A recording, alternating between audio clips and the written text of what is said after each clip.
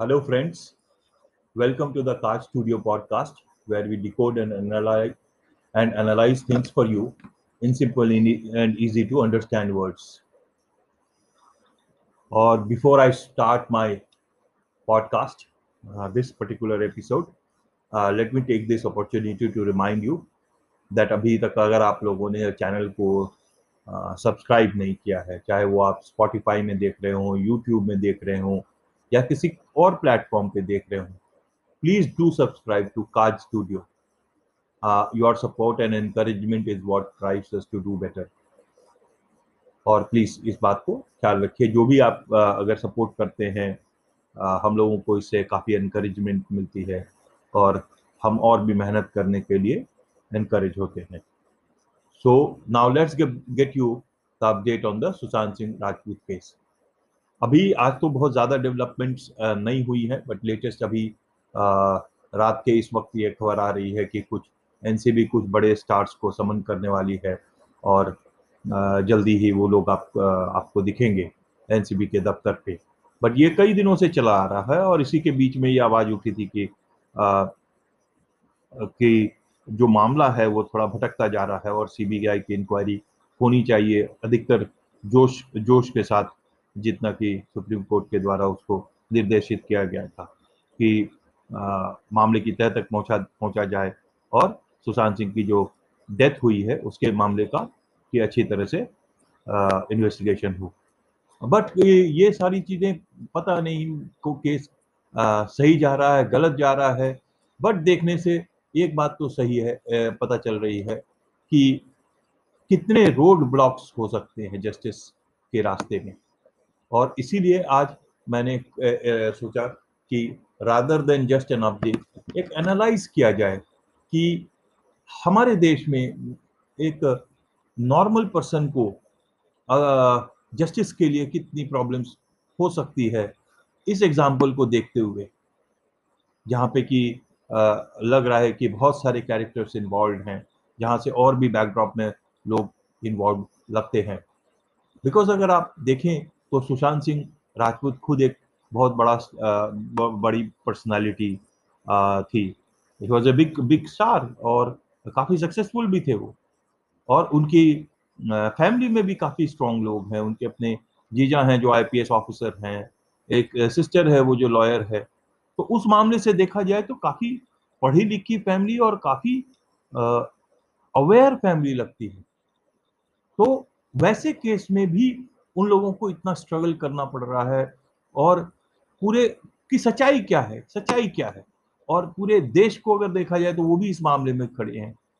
तो एक बात समझ में नहीं आई, तो मैं एनालिसिस अपना जो है इस बात से एक सवाल के तरीके से पूछना चाहता हूं कि एक केस होता है, एक किसी के घर में कोई घटना होती है, यहाँ पे सुशांत सिंह की मौत हुई और उस मौत के समय से ही जो चीजें हुई इतनी ज्यादा मिस्टीरियस होती चली गई जिसकी जरूरत नहीं थी. अगर किसी के यहाँ एक डेथ होती है, सुसाइड होता है, डेली देश में इतनी सारी चीजें होती हैं, उसमें कुछ कुछ लोग इंपॉर्टेंट लोग भी होते हैं अपने लोकेलिटी के हिसाब से, अपनी सोसाइटी के हिसाब से. तो एक डेथ होती है और लोगों के अपने व्यूज होते हैं, लेकिन इतनी ज्यादा मिस्ट्री नहीं होती. कोई 15 मिनट के अंदर कोई नहीं कह देता है कि ये सुसाइड हुआ है, या फिर उसके पोस्टमार्टम के बारे में उस समय उतने जो लोग आते हैं उसके घर पे, वहां पे इतने इतने इश्यूज नहीं होते हैं, उसके बॉडी मार्क्स के ऊपर इतने क्वेश्चन मार्क्स नहीं होते हैं, उसके आसपास के लोग इतने मिस्टीरियस ढंग से नहीं दिखते हैं.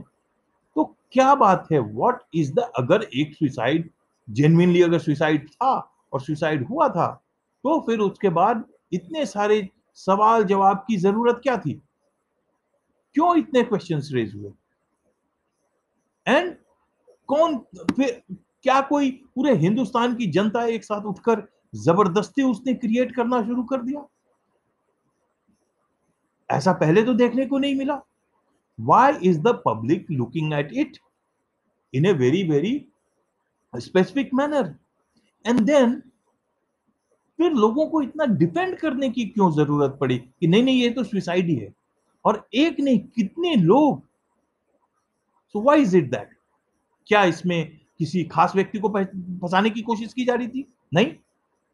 तो जब किसी को फंसाने की कोशिश नहीं की जा रही थी, तो वो कौन से लोग हैं जो इसमें इस बात को प्रूव करने के लिए लगे हुए थे कि नहीं नहीं ये तो सुसाइड ही है? और एक बहुत बड़ी लॉबी सी लगती है अगर एक न्यूट्रल व्यक्ति की तरह मैं देखूं तो इससे और शक गहराता है कि देयर इज अ लॉबी और people who are not only powerful but they have deep connections everywhere and they are trying to stall the investigations at every cost. चाहे टीवी चैनल्स पे देख लीजिए, इतने लोग मतलब डिबेट कर रहे हैं, ऐसी ऐसी बातें कर रहे हैं।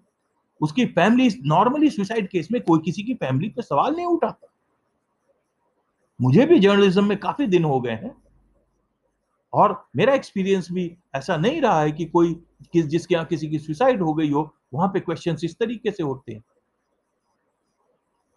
कि मतलब एक फैमिली के ऊपर सवाल उठते हैं या फिर एक लॉबी होती है जो कि इस किसी भी at all cost from the government side, from the police side, from the administration side, from the legal side, on every side there is a huge network working to prove that suicide हुआ है। अब ये क्यों इतना हो रहा है वो मेरे लिए बहुत आश्चर्य। हो सकता है सुसाइड ही हुआ, बट जहां सुसाइड होता है वहां इतने लोग शोर नहीं मचाने की जरूरत पड़ती कि नहीं सुसाइड ही हुआ है। That raises a lot of questions. So मुझे अगर एनालिसिस के तौर पे अगर देखा जाए तो ये बात थोड़ी समझ में नहीं आई। उसके बाद जो इन्वेस्टिगेशन हुआ, इतनी सारी agencies, if you ask me, मुझे नहीं लगता था इतनी सारी एजेंसीज की जरूरत थी शुरुआत में। उस अगर मुंबई पुलिस ने काम नहीं किया और उसके बाद ये केस सीबीआई को चला गया, so CBI itself was capable of doing it if they wanted to do it in the right earnest. But from almost before the case itself, the enforcement directorate had come in. Obviously, it was with regards to bungling of money and other stuff. But फिर उसके बाद enforcement directorate आ गई, उसके कहने पर क्योंकि उनको कुछ चैट्स मिले थे, उन्होंने नारकोटिक्स कंट्रोल ब्यूरो को उठाया और अब नारकोटिक्स कंट्रोल ब्यूरो का जो एक्टर्स को बुलाने का सिलसिला शुरू हुआ, वहां पे फिर उसके बाद पूरी फिल्म फ्रेटर्निटी के ऊपर क्वेश्चन मार्क्स होने शुरू हो गए कुछ कुछ अब। और उसके बाद एक से बढ़ के बड़े बड़े नाम अब आने लगे हैं।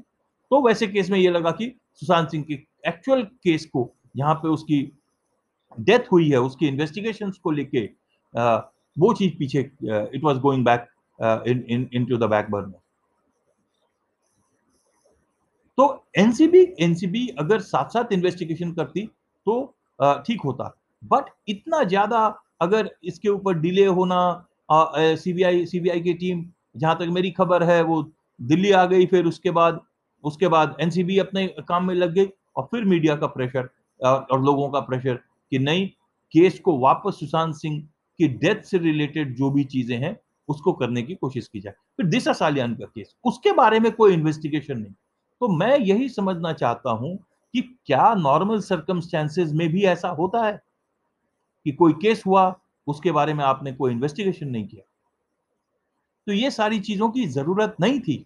And this is why people are so adamant, so wanting to know कि एक्चुअली जब चीजें लग रही हैं तो ऐसी कौन सी ताकत है, कौन सी शक्ति है जो चीजों को फुली इन्वेस्टिगेट होने से रोक रही है। क्योंकि अगर वो जो जो लोग वॉइस इसके अगेंस्ट में उठा रहे हैं उनका ये मानना है कि नहीं सुसाइड था, तो फिर उनको प्रॉब्लम क्या हो रहा है कि अगर इन्वेस्टिगेशन डीप हो रही है तो? अगर दिशा सालियान का भी सुसाइड केस था तो फिर उसको इतनी ओवर द टॉप जाकर बोलने की क्या जरूरत है कि नहीं नहीं सुसाइड ही हुआ है? This gives a lot of suspicion then, and I am sure CBI will take it to its logical end. तो इतनी एजेंसीज जहां पर काम कर रही है, सीबीआई की भी शुरू में बड़ी टीम उतरी, 5 लोगों की, 3-3 मेंबर की 5 टीम काम कर रही थी।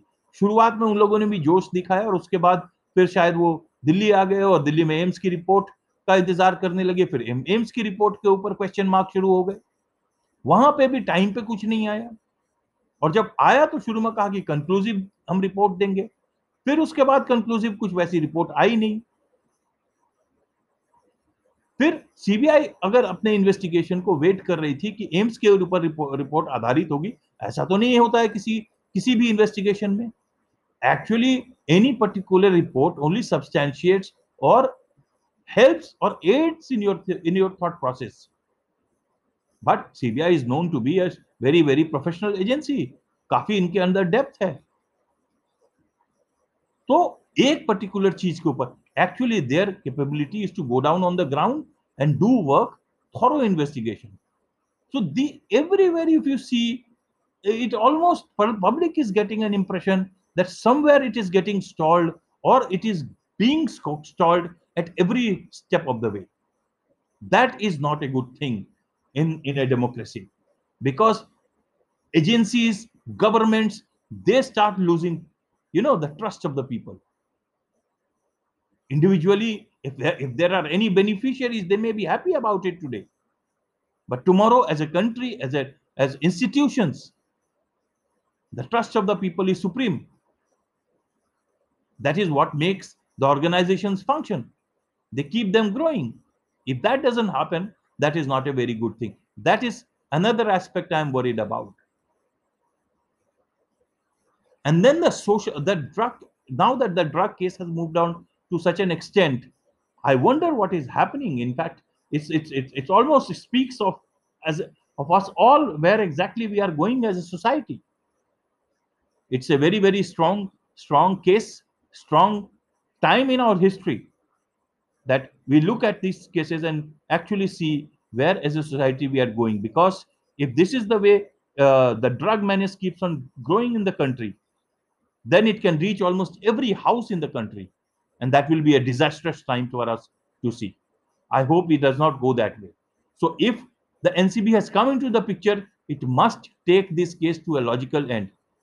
I'm sure the political people who are actually supervising all these things, who are actually guiding all these things, taking note of this, they must ensure that India becomes drug free, as much drug free as possible, because it's a question of the new generation. And overall, if you see now, the whole case seems to be, much more with each passing day. Instead of getting things being cleared, it's all getting much more, crowded in mystery and crowded in more politics. Now, Sharad Pawar is saying that the CBI investigation are going nowhere. Let's see what the CBI finds out.